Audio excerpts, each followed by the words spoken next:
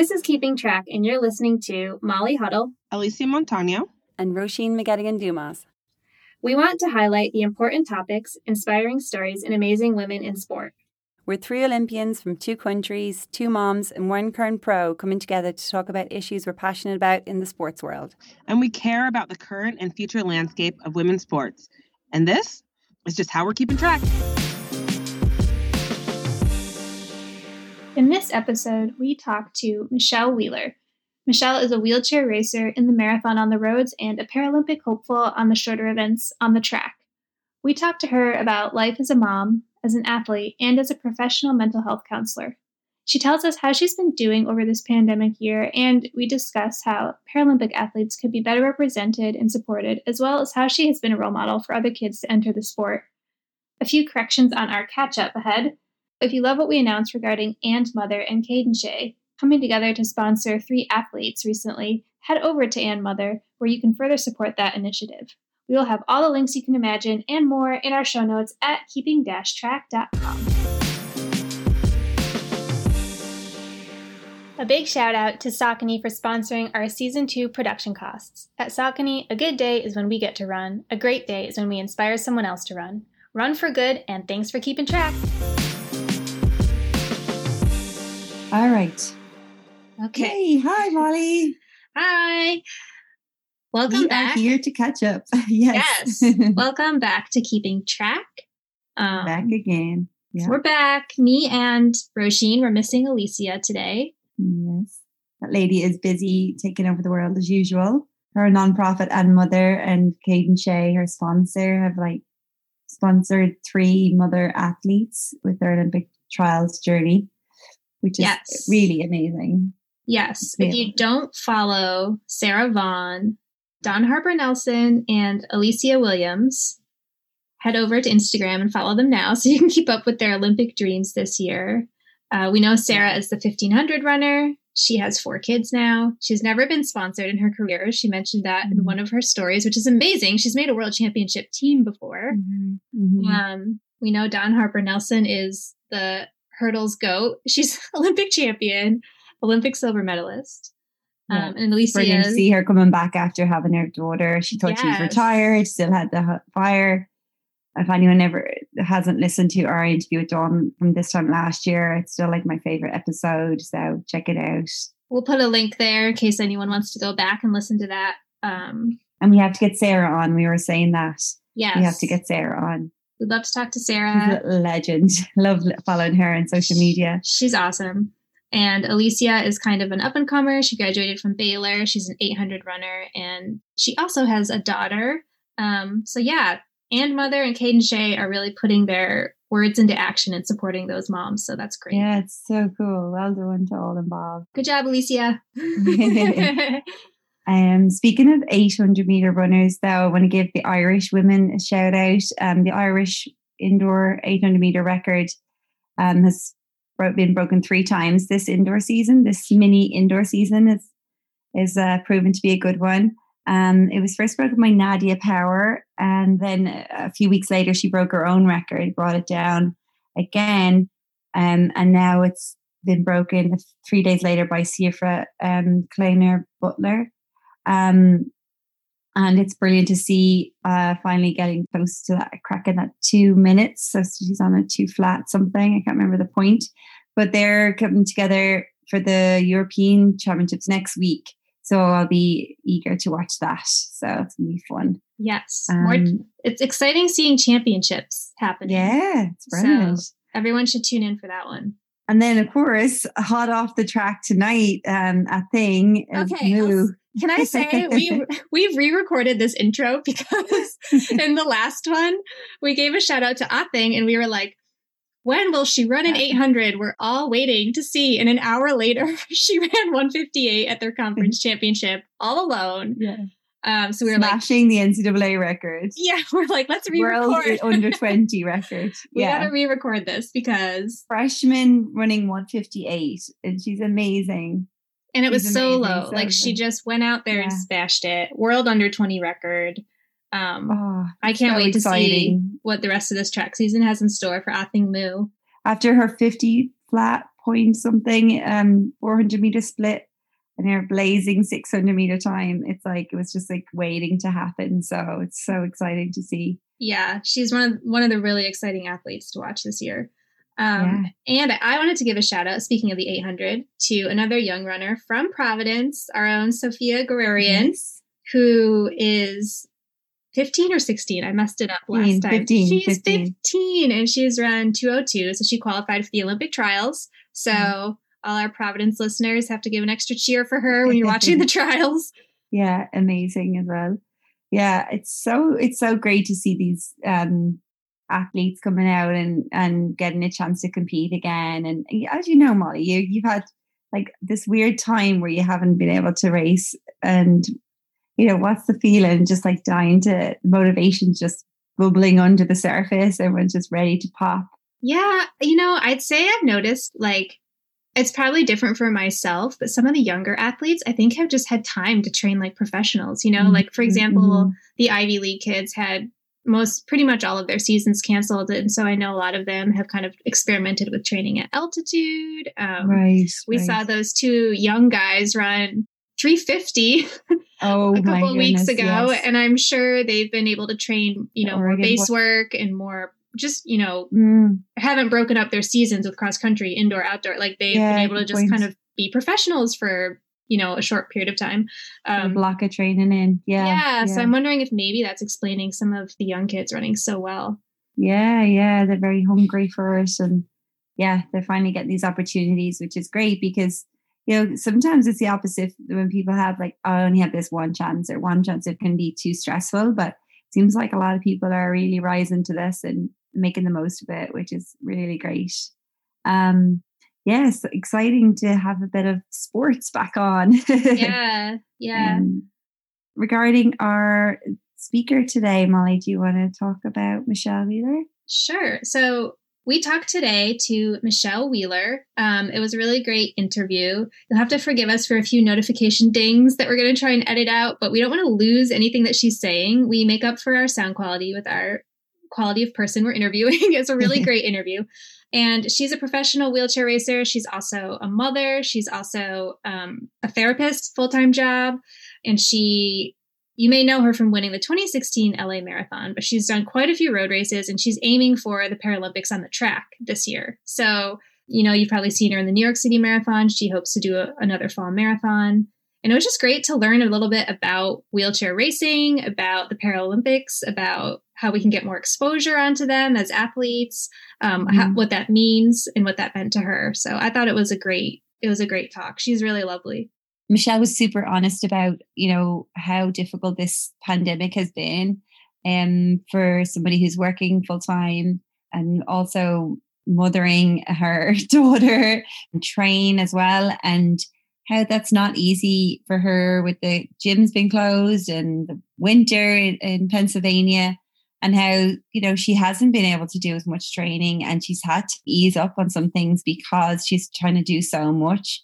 And it was a real insight into, there's too much for some people, you know. I mean, she's handling with a tremendous grace and just, she's so wise. I just felt like she had a lot of wisdom, and I think everyone should enjoy her take on things. It was really nice. Yes, I agree. It was maybe the counselor in her coming out with some of the things she was saying, but yeah, the honesty is really refreshing. We all feel it. You know, I admit to feeling that sort of burnout feeling too, when you just are trying to do everything, but everything's just harder to get done during this time. So definitely important to commiserate on that. And so we'll let you listen to Michelle, but first we want to give a few shout outs. This is meant to be our February episode, and February is Black History Month. Even though we're going to be a little late for the month, we consider it Black history, American history, and can fit in every month of the year. So we wanted to do a cool resource for you guys to enjoy. At Track and Field Black History on Instagram has been really cool, sharing stories of Black track athletes who have made history who probably haven't gotten the spotlight they deserve. So that has been really great to follow. And it's also a podcast, so you can listen to it. They're short, they're really informative. Would be something cool to supplement your kids' distance learning, a fun, you know, lead up to the Olympics learning chapter. So that's at Track and Field Black History, Anderson Emerald's cool new podcast and Instagram account. Yeah.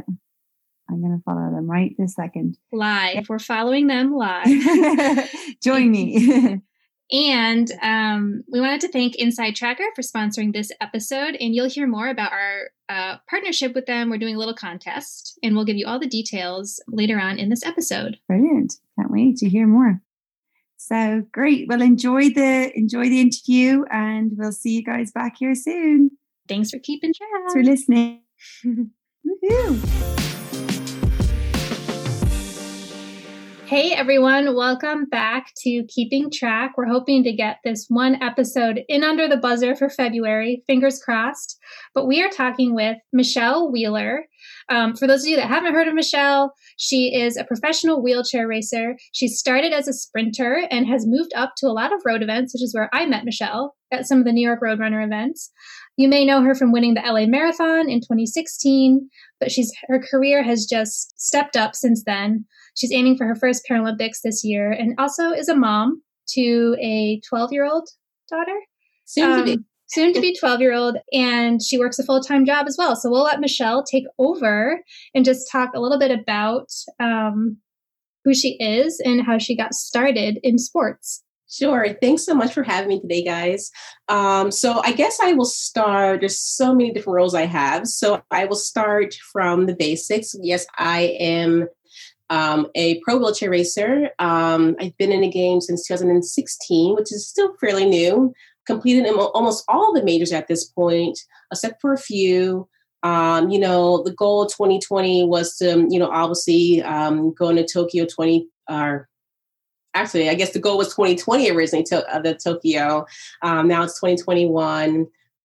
And so when I first started my career, I really was a full-time grad student. I had a full-time job, full-time mom, training full-time. It was just chaos, to say the least. And now since then, I've kind of transitioned. So I graduated from grad school at the end of May 2020. I started my professional counseling career. So I am a clinical rehab and mental health counselor. So I started my new job, which is quite amazing. And then, obviously COVID hit, right? So things just kind of spiraled out of control, and just trying to figure out how to do everything and be great at everything with, the midst of the pandemic. So I started my job. My daughter started remote. Boy, that was interesting. And, and then training kind of, honestly, was kind of up in the air of how that was going to work, because with training, you didn't want to train too hard and peak too soon. But then it also became more complicated because, my routine of going to the gym and having access to the track was completely taken away from me right after grad school. So that has been probably one of the most biggest challenges that I have faced, but I'm sure many other athletes are faced too if, they don't have access to a facility to train to. So that's been really interesting. So that's kind of where I'm at. I probably was all over the place right there. Wow, you've like 3-4 parallel lives going on there. Yes. Yeah. Love it. Well done. Where did you say you live right now? So right now I'm still in Pennsylvania. I didn't move after grad school just because of the pandemic. So I'm still, in my townhome trying to figure out what's next. So that's also been very interesting in itself. So I'm still in Pennsylvania. I'm working from home, which has been really, really nice. So that was going to be my job anyway, to work from home. So that transition was really, really smooth. But I think what's been really hard is the remote schooling. Like my daughter is home with me, which is nice. We can do yoga together and have lunch together. But when I'm working an 8-hour shift, it's kind of hard to stop in between to help with like math homework or just little questions, or when the computers seem to break every other month. I have no idea what's going on with that. Having to go into the schools, it's really just juggling all these jobs in an 8-hour day, which is kind of impossible. Yeah, it's nearly, exactly. So, but it's, we've kind of smoothed out the wrinkles for the most part. Every now and then the internet is really slow or not working. but she seems to be doing really well with it, which I'm really, really happy. You know, she's been able to really focus herself. And I had to teach her how to, it's very interesting, how to organize yourself, you know? And I think at such a young age, it's really hard concept to understand, I think, and really how to manage her own time a little bit. You know, some of the kids are virtual, have virtual learning, others have remote learning, and others go in the school. So really teaching her, okay, this is when you start your day. You know, when you have your lunch, don't work through your lunch, you know, and I'm not available between this time and this time. Yeah. She's kind of forced to take control of it, be on a little bit. Really, that kind of grow up, you know, it's really interesting. Yeah, it's like I was saying earlier, I feel like we have to make our own infrastructure kind of now with COVID. So like I was talking about with you from the sports standpoint of making your own gym, but even like our kids and us with work, those of us working, you got to make your own office, your own time schedule. Like it's crazy. And even your own balance of like, when do you stop work? Right. For me, like I can work from being at home, but it's like, okay, when is my hard stop? When I had time for myself, time for my daughter, time to train, like really like finding that right balance, which I think we're all kind of experiencing of how does that work? And then really recognizing when mentally we are breaking down and we are probably just burnt out, right? Yeah. So Totally. I have definitely bled into the burnout phase by just being like, I can do this. And then it's like the end of the day, you're like, oh my gosh, I didn't stop. But you know what? I actually started that phase prior to COVID. You know, because again, I have all these roles that I was doing and I was talking to a few of my friends and I didn't realize just how unhappy and how burnt out I was by the end of grad school. You know, I was trying to like write a thesis and like trying to find a job and like trying to keep training. And I was like, this is crazy. Yeah. You want to run further and faster and recover quicker and easier? Do you want to feel healthier than you've ever felt before? You need to make a change. And that's what Inside Tracker is all about. Founded by leading scientists in aging, genetics, and biometric data from MIT, Tufts, and Harvard, Inside Tracker is a personalized health and wellness platform like no other. What's their secret? First, Inside Tracker uses its patented algorithm to analyze your body's data and offer you a clearer picture than you've ever had before of what's going on inside you. Then, Inside Tracker provides you with a concrete, science-backed, trackable action plan for reaching your performance goals and being your healthy best. For a limited time, Inside Tracker is offering the ultimate prize package giveaway exclusive for our listeners. One lucky winner will get over $1,500 in Inside Tracker value. To enter, just go to insidetracker.com/keepingtrack because change is an inside job. I don't know if it's like the athlete mindset that comes out. You kind of think, I can do it. And it's just like the striving, you're well used to striving and pushing through, but this backside of that or the shadow side of that is that you can kind of burn yourself out. So right. And it's funny because that, and then it's like the competitor side of you, and people always ask me, hey, what are you doing? Are you doing this? Are you doing that? Like you're kind of expected, right? To if you're taking time to breathe, you're still expecting your best. And when you're not, oh my gosh, what happened? Like what's going on? You know, I remember one race I did where I didn't do so well. I don't even know why, but it was like, oh, like, well, how'd you feel about that? And it happens, right? It's okay. But as an elite athlete, that's a hard pill to swallow sometimes when kind of getting that kind of, the performance and achievement. And, but it's not so easy to rest. Right, exactly. But something I'm working on as well. So we're all in the same boat here. Yeah. And so what I'm realizing too with COVID, that's been my main focus. Like, you know, I'm still an athlete. I'm still training, you know, I'm still really balancing two careers if you want to say, but I've been giving myself a lot of grace and just a lot of just like, hey, it's okay to do nothing. I don't have to train today. It's okay to sit down and just relax because I'm noticing just, we are all mentally struggling, whether you're an athlete or not. And you don't always have those people that recognize that or those to talk to about that. So, you know, really like using my friends for guidance and, you know, just kind of talking it through with them a little bit. So that's really helpful. And COVID has really helped me to just stop, I think, a little bit. Great. Yeah. And it's good to model that as well, especially in your role, right? As a therapist, you probably see your clients and could recognize it easily in them, right? But then it's actually modeling that is another thing. It's so funny because some people are like, oh man, I'm so burnt out. I just can't. I'm like, girl, me too. Funny. I love it. I love being on this interview with the two counselors. I feel like I want to lay it out and be like, okay, guys. Come on, Molly, talk to us. Michelle, can we hear a little bit about like, what would your normal training day be like? And then with COVID, like, what have you been able to do? We know you've had to get creative. Did you race at all? Can you kind of tell us that?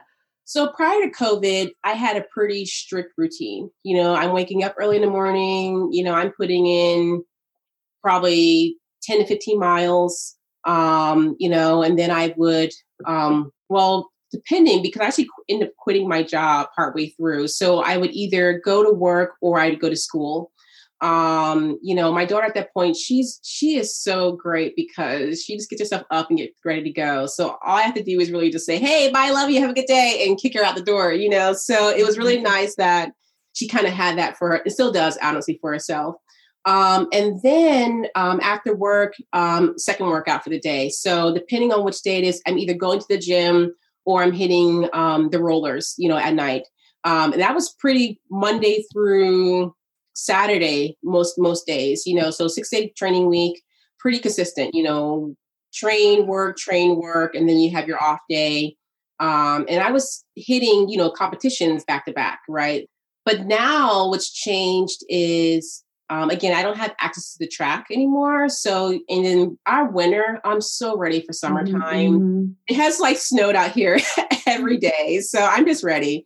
So, you know, it's been really workout, roller trainings, but the gym I had missed out on because I can't get in there. And it's not that I can't, but you really have a very small window. Mm-hmm. Like you have to get there by 5:30 and out by 6 pretty much before everyone kind of starts trucking in. And I'm like, I don't want to go through all that.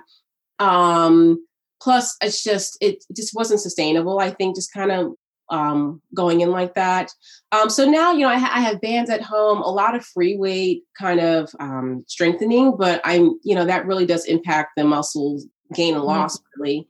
And then as far as training, it has reduced a little bit just because, again, not really being sure how to train without having to peak too soon. Plus, like I said, just you know, I work a 9-hour day, some days, you know, and then juggling with my daughter. Sometimes you don't feel like it, you know, and I hit 5, you're like, it's bedtime. And with no competitions, I'm sure it's like, when you have that set goal, it's like really, it's motivating. And are you finding that hard when those things are pulled away, that it's like harder to get that? Yeah, it is. And you know, it's funny. So I know a lot of the wheelchair racers actually had tried to get together and put through Zoom meetings, which is really nice. But I couldn't join because of the times that they were. So, but they may have had a weekend one, but I'm not sure. But that's really nice for those that are, you know, maybe have a bit more flexibility during the day. To work out. So people were trying to figure out how to kind of get together and keep that motivation going, which was really nice, but it just didn't work out for my schedule. Yeah. I'm definitely by myself training, which is hard to begin with. Is there anything on the horizon? Like, is there anything qualification? You're saying you qualify for Tokyo. Like what's So I know trials are coming up in June. So we're planning for that. So also I got invited to do the mini, New York mini. So, I'll try to be there for that as well. I think it's a week apart though. So that's going to be really interesting to see how that works. But as far as track competitions, I have no idea, like nothing has been set in stone yet. And I know so it's really interesting because our marathons are actually in October, I believe. And they're back to back from what I can see, if that's correct. Mm-hmm. I have to double check it now. I don't know how that's going to work. And, you know, training for that to begin with, we're used to like going out, you know, and then maybe having a week and going out again. Right. But to have 2 marathons back to back, that's going to be very interesting. Mm-hmm. And I don't know how many people are going to be able to have their best competitions having to race like that, but I'm hoping they'll figure that out and it's going to work for people. Were your trials in June? Where are they? Or they're in Minnesota. Yeah, so Minnesota as before, I believe. That hasn't changed at all. So Olympics and Paralympics are mirroring that. I think we are a week after. I think. The trials, but I'm and what distance will you try to qualify? Like, is there a particular distance? I'm probably going to do the 400, the 100, maybe the 800, but we'll have to see. Okay. All right. Yeah, I do a lot of sprint, my track. So it's really interesting because I'll do more sprinting for track and then I'm long distance for a marathon, which is probably so backwards, but.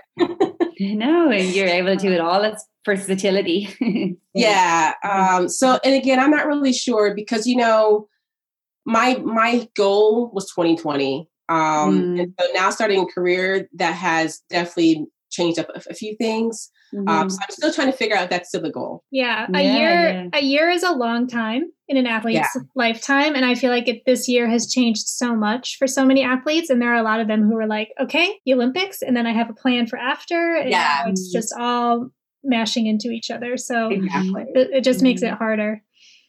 We'll be rooting for you though, if you do go. Yeah. But I still do plan to do marathons. So even if I haven't decided yet, I think really going back and forth with it in my head, but even if I don't do like Tokyo, I'm still doing marathon. I love doing marathons. Like I enjoy it way more than being on the track, quite honestly. Really? Yeah. So I'm still planning to do some of the marathons in October. I'm not sure if I'm doing all of them just because that is a very, very, very tight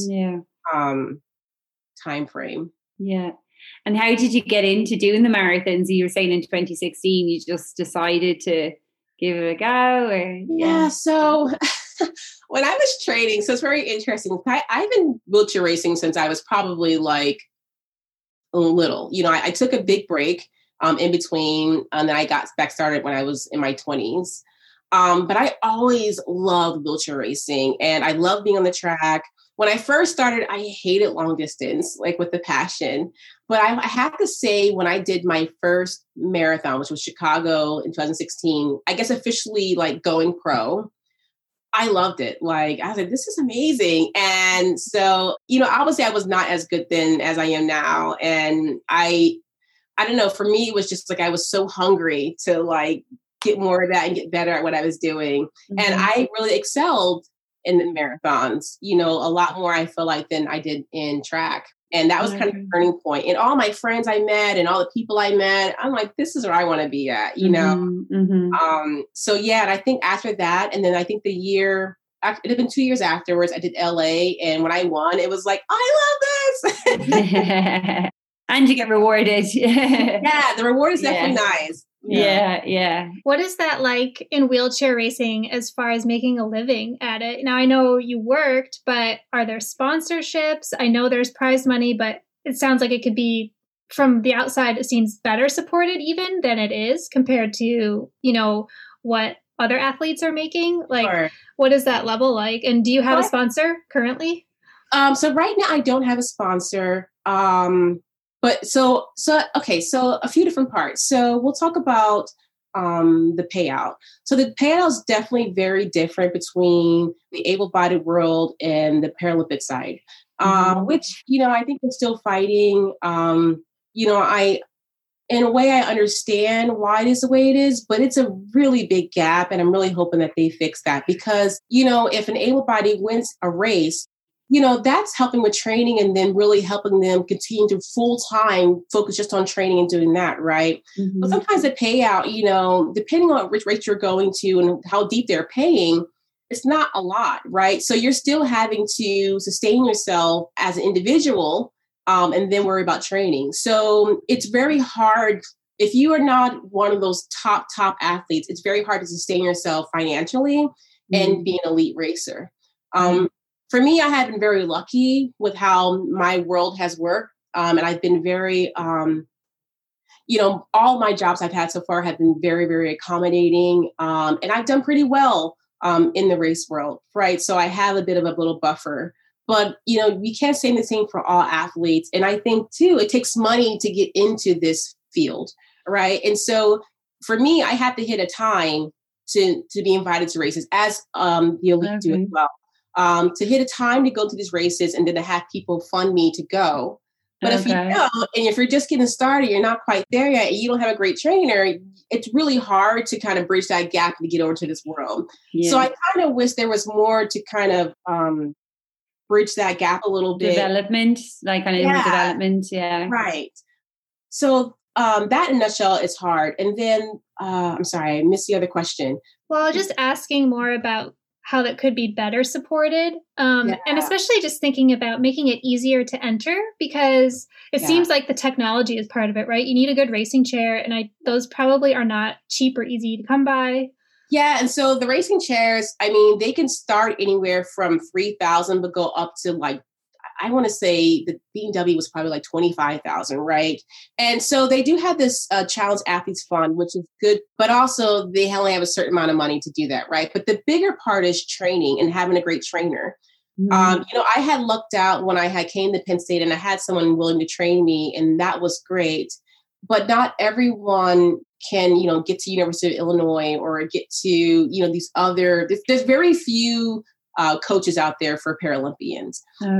Now, I'm not sure how that side works for able-bodied. I'm not sure if you're required to have a coach and all that. But I think for as far as a qualification to get into start training for Tokyo and all that, you need to have a coach. And if you don't have it, even if you're good, then you're probably not going to be able to get in. So I think the other part is, the more I think awareness we are creating in facilities, in physical therapy, in doctors' offices, right? When you're injured, and really getting that proper direction to say, hey, you can go on to do these sports, and here are some resources to get involved, then you can really start creating more resources and more funding for people to get involved. Because another thing is, we are a small group, right? We are not as large as the able-bodied world when it comes to sports. And I think that has a lot to do with our funding. So I think the more that we are able to become not inclusive, but I guess more aware of the sport, then we can really help get more people involved. Yeah, so you have more participants, so you have bigger reach, and then more athletes, more everything. Yeah, right, absolutely. Right. So it's definitely a hierarchy for sure. But if we can we have the foundation, which is nice, right? So it's just kind of building onto that. Yeah, well, we have some very visible superstars here in the U.S., like with Tatiana McFadden, and you would think that would she probably does help grow the support for the sport, but it could always be more, right? Right. I think the more voices we have, and I think the more, parents who are, because it's really started with the youth, right? I got started when I was like 10 years old, I want to say, and I had really, really amazing parents that advocated for me to get me into the sports, that knew about the sports, to get me on this road. Mm-hmm. And I think a lot of the other athletes who are now really elite level and pro at this are really great at this. They had the same kind of support, right? But if you are newly disabled or have parents who are not quite aware of how to get involved, or maybe the school system is not allowing you to get involved or have no idea how that works, then you're hindering that child and that person's future career, really, to be a part of society in that way. So have you seen or heard from girls that look up to you and started wheelchair racing because they saw you? Yeah. So it's funny, I miss traveling so much, because I get it the most when I'm traveling. I've had mothers reach out to me. They will stalk me in the airport and just, hey, can I have your phone number? So you can talk to my daughter, how can you give her some encouragement? Can you get her involved? And I love it. I'll take all the time in the world out for it, because it's needed.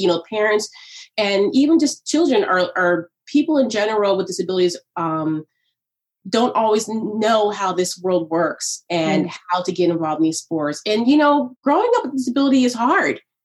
I think growing up as a minority is hard, period, right? Even as women, it's hard. And I think if you don't have anyone guiding you, it's going to be even harder, So I've actually had a few people reach out even over the quarantine or during the pandemic to ask if I'd be interested in providing some coaching, which I'm always interested in. So yeah, I had done a few things during this pandemic. I know NYRR, our New York Road Runners, reached out to me. I did a little training meet and greet there with some of the kids, which is really, really fun. I love to seeing their progress. So yeah, it happens a lot actually, which I really, really do love to do. And I think it's all a part of it. Yeah, I want to say New York Road Runners even, didn't they start a program where they're providing chairs for some of the youth racers? That's huge. Yes, it's amazing. I see more and more people doing this, which is amazing. That's what we need. Yeah, there you go. Yeah. These big city races with their deep pockets, get them. That's that they can lead the sports in that way. It's great. Right. Because there's so many people in that area that could use that. I mean, that's a major hub. If you're out there, you have disability, definitely look at New York Road Runners to see how you can become a part of that. Because I think you just increase so much more awareness there as well. Mm-hmm. Mm-hmm. Yeah, that's great. And then more accessibility for more people, and they get to benefit the sports. And that's brilliant. That's exactly what we need. Yeah, well, I think New York also uplifts the athletes really well from a media standpoint. And obviously our podcast, the goal is to uplift female athletes who don't get quite enough of the media spotlight. What do you think could be done better for Paralympians as far as media and representation, and just knowing yourself how important that is for athletes that, you benefited so much from sports. You really want to see that more often. Definitely. I think really increasing the coverage is huge. I know this year for Tokyo, they are working on that. But yeah, exactly. Really increasing the coverage on our races, right? A lot of times you watch, New York is really great at it, but a lot of times you watch our races, you see a lot of the able-bodied runners, and you might see like a pop or two of like a wheelchair athlete. And I just feel like we need more because we're all athletes, right? We all work just hard to get here. We are all strong. It's not any easier being a wheelchair athlete, So I think the increased coverage and really not spotlighting the disability, right? I feel like this has been my constant struggle with ableism and just microaggressions in period, right? We are athletes. Yeah. We're not our disability, right? We are not our color. We are not our gender, right? Like we are people. And I think when you get to see the skills, the real true skills and abilities of people, you don't see much of anything else, right? It's hard to, I always get these, especially, I love where I live at, but every now and then you'll get these, oh my gosh, you're so inspiring. You're like, oh, I'm just going to the grocery store. I don't know how to inspire to do anything, So it's, it's so interesting where it's kind of like a insult almost in a way, right? I was going to say, is that like a microaggression? One of them, that kind of comment? Yeah. And so when highlighting sports in the media and the Paralympics in the media, we're highlighting their abilities, their hard work, their success, their uniqueness, right? In this world, and I think when you're able to do that, you'll get so much less of this, oh my gosh, look at what they're doing. They're so strong with only 2 legs, and you're like, When the London Olympics and Paralympics were there in 2012, it was amazing to see the success of the Paralympics. It was like the most successful Paralympics ever. And they sold out the stadiums every night. And they had a really interesting campaign. They were kind of like, thanks for the warm up for the Olympics. Like there was like around the city, it's like, thanks for the warm up now. Like the real games is about to begin. And like, it's amazing to see when the sport was like, treated like properly, like a sport, like what's everyone tune in here. People were engrossed and they absolutely loved it. And the viewership was amazing. So there's no reason why it can't be more of that, especially this year. Exactly. So, right. And I think it really sent a message too to children, representation definitely matters, right? I remember growing up, I used to, in fact, I think myself and my brother were we kind of started we were the only 2 athletes with disabilities in our school. And I wanted to be on the track team. Like I wanted to be on there. And, the kids thought it was so cool. They loved it, right? And I never was seen for my disability with my peers because they're like, oh, she could do this. Oh, she's on our team. They were so pumped to have me there, versus some of the adults were like, oh my God, good for her. And it was like, no, you're missing the point of this whole thing, and yeah. You know what was powerful? Did you see the Rising Phoenix documentary? Were you might have been in it. I don't know, little clips, but some of the race clips. But I found they did a really good job, highlighting just the athleticism, how amazing the sport is. Yes. And I feel like part of that definitely in the marathon majors would be just showing the race play out more, like you said, instead of just clips here and there, really showing like the moves that are made and more, just showing more. Right. Yeah. And even like the like I mean, think with all sports, like understanding the sport and like the physical test that you're under, it's just, I think sometimes we don't get that enough in track as it is. Right. And so as well, like understanding like, wow, that is amazing. But like, for what the physical feat that you're doing or any athletes do. Yeah. Seeing the strategy that goes into it and the hard work. I mean, yeah, exactly. Like I love watching the races when I'm not a part of them, and you can see like the strategy, the skill, and really the dedication and the pain, right? The pain in the sport, and it's just I love it. I think it's the most incredible thing. Yeah, I mean, and like you said, like that representation does matter to see. That virtuous cycle of like when we see something, we're like, oh, that person belongs there. And then I belong there if I see them. And like, it's just so important. So the media could do a better job with that, you think? And I think especially now, this pandemic 2020 itself was just one heck of a year. I don't want to go backwards, but we were faced with the pandemic, a lot of racism, we were able to really sit. I think, this world stopped. And when the world stopped, we were able to see a lot of these things that have been going on for such a long time hit us. And I think it forced everyone to see, hey guys, we have some real problems out here. What are your thoughts on trying to get better representation in wheelchair racing? I'd imagine you're often one of the only Black wheelers out there. What is the barrier there? Do you think it's access to the chair, the racing? I think it's a lot of it, I think is financially. Mm-hmm. I really do because, my parents, I was adopted when I was 9. They were able to, they had their weekends off. They made sure that we went to races and just competing period in sports every weekend. They drive us out to Baltimore, which is like 2.5 hours away from where I lived at every weekend so that we could swim or that we could play track or play football or track, all these different sports and then come home. And even they had time on the weekends to do that. And they had access to chairs. People donated chairs or they had their own chairs and they were able to pay for that. I think when you're looking at the overall view and looking at percentile, a lot of minority children do not have that same access. So like New York Roadrunner does a really great job really focusing on that, not focusing, but really helping out that community, especially in New York. But if you're not in a major city, like another place, Philadelphia does a really good job. PCAS, Philadelphia Center for Adaptive Sports, they do a really great job really getting the kids involved and really helping as much as they can to donate equipment, right? So these major cities, in some places, are able to do that. But when you don't have a major city or don't have access to that city or live in somewhere rural, then you don't have that opportunity and you're therefore forgotten about, right? So barriers to entry are there and they can't be overcome. Yeah. Totally there. And then where's I going with that? So barriers to fight financially, I think, is a big difference. Or big downfall. Hey all, I'm back with some more information about the Inside Tracker Keeping Track giveaway this month.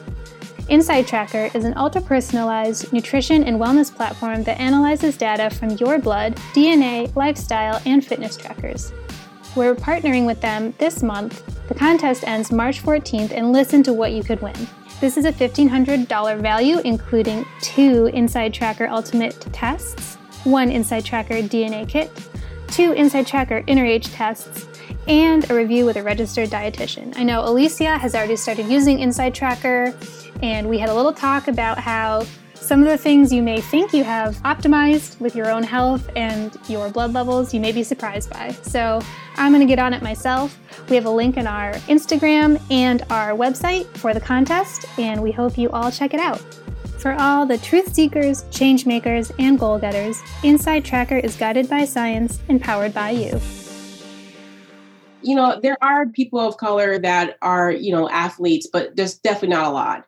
Very, very few, quite honestly. And, you know, I always love when I see little Black girls and like, oh, like, how do you do that? How do you get involved in that? And, you know, I spend extra time, I'm not going to lie, extra time, like figuring out how I can help. Hey, like, I actually donate one of my wheelchair, my old racing chair to one of the little girls so that she could try, and get involved. Right. And just talking with her mother, hey, she needs to do this, and getting access to the equipment. Oh my gosh, like a roller is like $550,000. Mm-hmm. Or if you live near a track, right, or can't use a school track, you know, like I just wish that there was more of a pool, I guess, like funding to access funding for equipment and things like that. Yeah, that's great that you do that. Can you talk? Okay, so I have a question about the technology.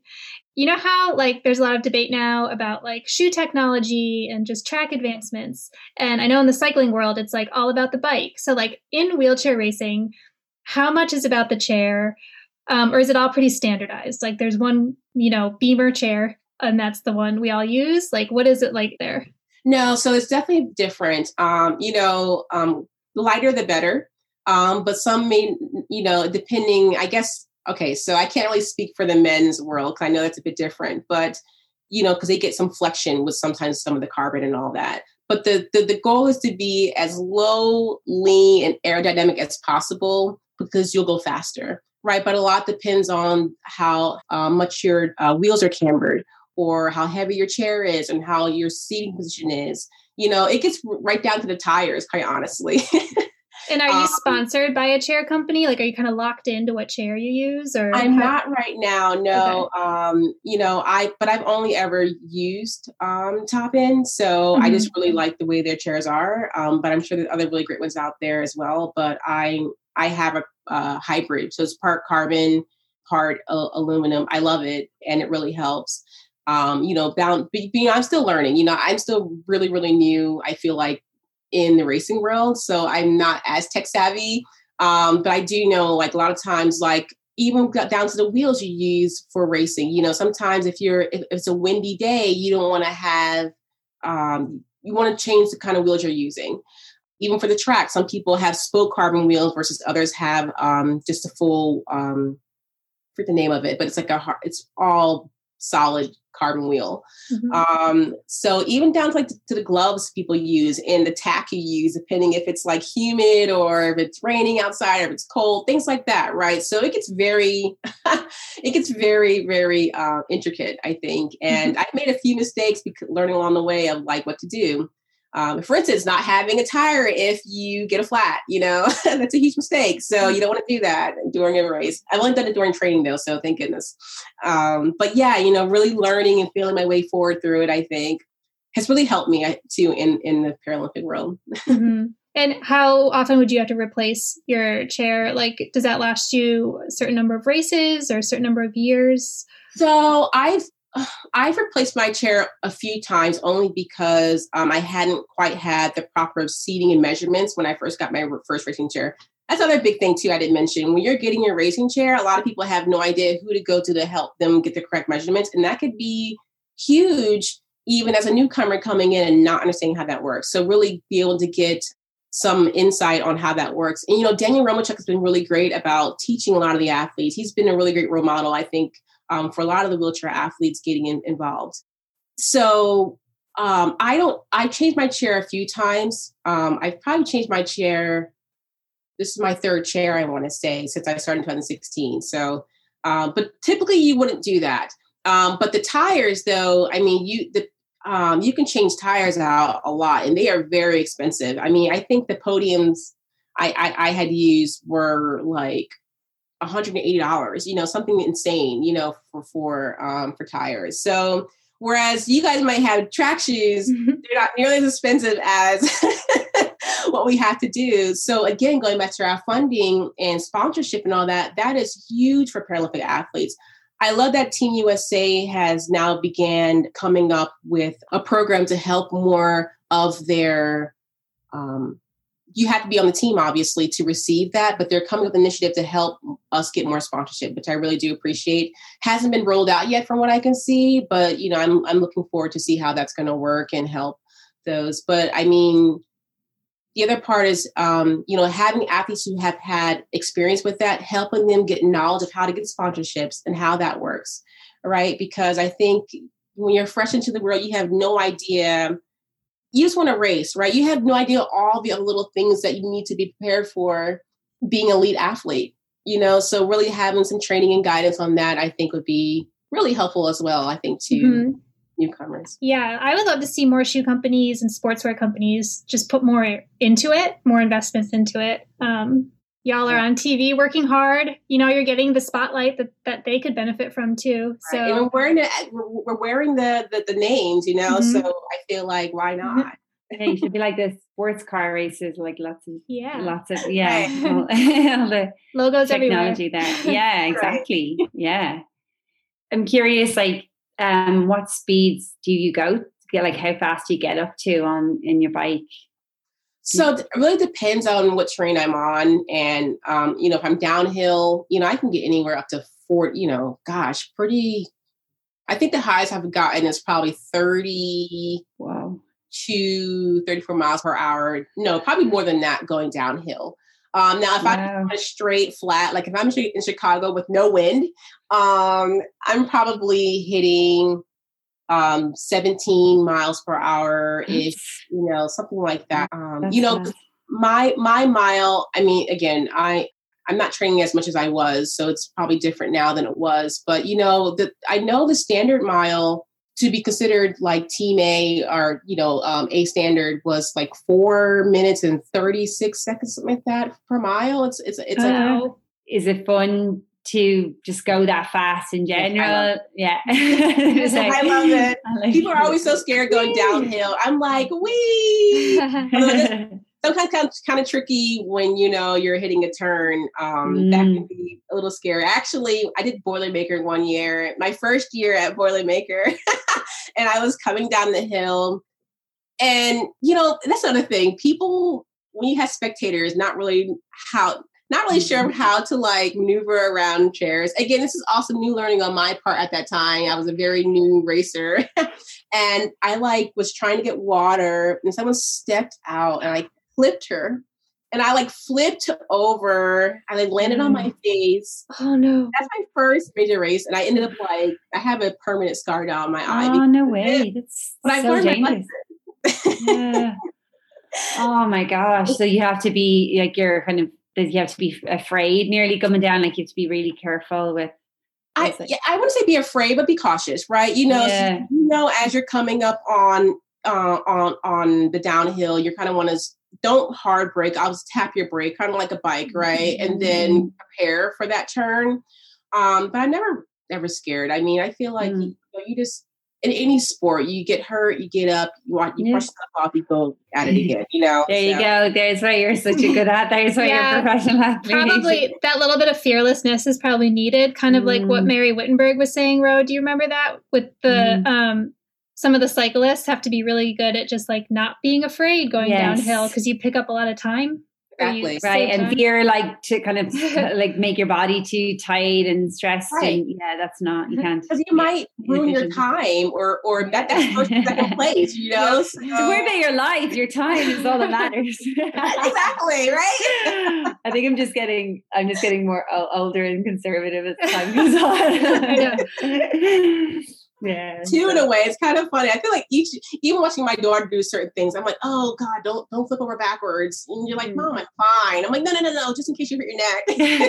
What does your daughter think of? She's watched you compete. What does she think of the sport, and what is she into? Does she want to do track now? Is she a runner? You think? So she loves it. She loves it. You know, she's very, very tall for her age. You know, people have been trying to get her to do running for a very long time. But she loves it. You know, I think she just loves going to be a part of it. You know, she's been with me to New York a few times and just kind of talked to a lot of the kids, how that works. And it's nice because I always said since she's grown up, she has never seen disability. She has never seen it. Like when she draws pictures, she's always just drawing me. You know, she does not have any, even talking to like kids, they're like, oh, what's wrong with your mom? She's like, nothing. She just has this. She's a part of this world that she's always been a part of, but she has no bias, right? She has no, she sees it just as she is, you know, and she loves going. I think she hates training with me because I'm like, okay, one more. You got it. One more. You know? But she does love running. And she can honestly be an amazing long distance runner or even a hurdler, quite honestly, with her legs. So we'll see what happens. She does love being a part of it. Maybe steeplechase, Ro. You got any tips? No. Michelle, this has been such a great interview. We don't want to take too much of your time because I know you fit us into your workday, among other things. Yeah. But now I feel bad. You're so busy. One of the questions we like to end off with is just, you know, here at Keeping Track, like I mentioned, we like to tell women's stories. Is there any part of your story that you would like to tell that you feel like doesn't get told, or an aspect of you that doesn't get as highlighted in the media, or any message you want to get out there? Good question. That's a really interesting question. I know. We need to start asking people this beforehand so they have time to, or like off the cuff. What do you want to say? You know, I'm always highlighted in the media a lot for, you know, my racing career, which is great. You know, I love that platform. I love to do that. But I think it's okay to also highlight sometimes just being quote unquote normal, if that makes sense. Just being a person, right? Like just being okay. Like right now, I think it's kind of where my head is right now. It's just like recognizing and normalizing just not having to be a superstar, if that makes sense, or like a super mom or whatever that term is, I guess, you know, superwoman, that's what it is. And just, you know, even though I love all the roles I have in my life, but me as a person, you know, and just, I don't know, that probably sounds so cheesy, but like recognizing like, if I have these down times, it's okay, you know, like, or if I'm not doing something, I'm probably always doing something right. But if I'm not excelling, it's, I don't know, like it's all right. I think many people themselves are not always on the up and up and up and up, right? Even us as athletes, we always have this time when we just are, I don't know, we are where we are, right? And I think just normalizing that for individuals, period. You know, I think our society has really created this platform of, what are you doing? When's your next book? When are you doing this? How are you doing this? Oh, I need to have this done. You're like, no, like it's okay sometimes just to be, I hate to say basic, but basic, right? Just to be. Right. Like do. Yeah. Exactly. And I think we're seeing now with this pandemic that this world we have created, this mind frame of like, we're always going to be doing A, B, C, D, and E, F, G is not sustainable. And what we're seeing is across the board that people's mental health is really on a decline. And I think just normalizing, hey, it's okay to be in your space. What are you doing for you? Right? How are you? Really, how are you? You know, and I think that needs to be normalized. And I wish sometimes people just ask me, hey, how are you? You know, what are you doing? How, you know, just how are you? You know, it's so cheesy, but I love that. How we're so hyper focused on the achievements and not the space in between. That's like, that's your life. Yeah. And the whole person. Yeah. We're always achieving, right? We're always going to be achieving these goals. We're always failing, right? We're always failing forward, right? No one on this earth, I don't care who says it, has it all together. And they're not always going to be perfect. So I think it's okay to normalize. It's okay not to be perfect or to be great at everything. Just do what you love. spend time with yourself in the here and now and just go for it, I love it.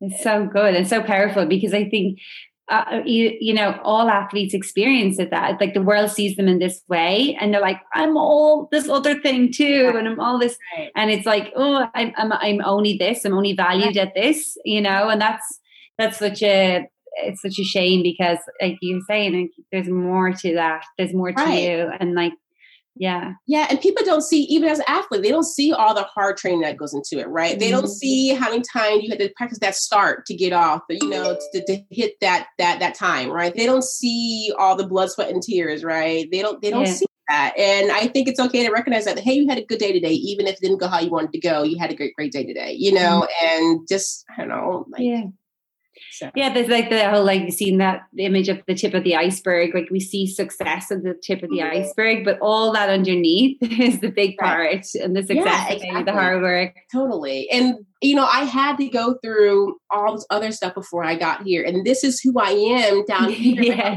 Here, So, yeah. Don't forget about that. Right. The whole person and the whole journey. Yeah. Exactly. I love it. Well, thank you so much, Michelle. We were really glad we got to talk to you today. Congratulations on the new career as well, and good luck this year. We hope we see you at Tokyo. Yes, and I hope I see you in the fall, maybe at one of the marathons. I can't wait. Thanks a million. Thank you, Michelle. Take care. Bye, guys. Take care. Bye. Bye. Keep track. Know what track. Keep track. One time. Yeah. Keep track. One time. Yeah.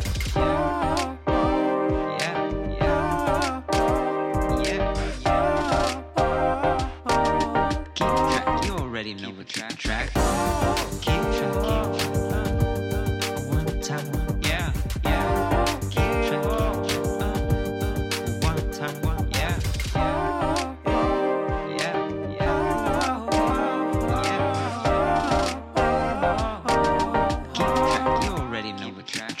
Keep track.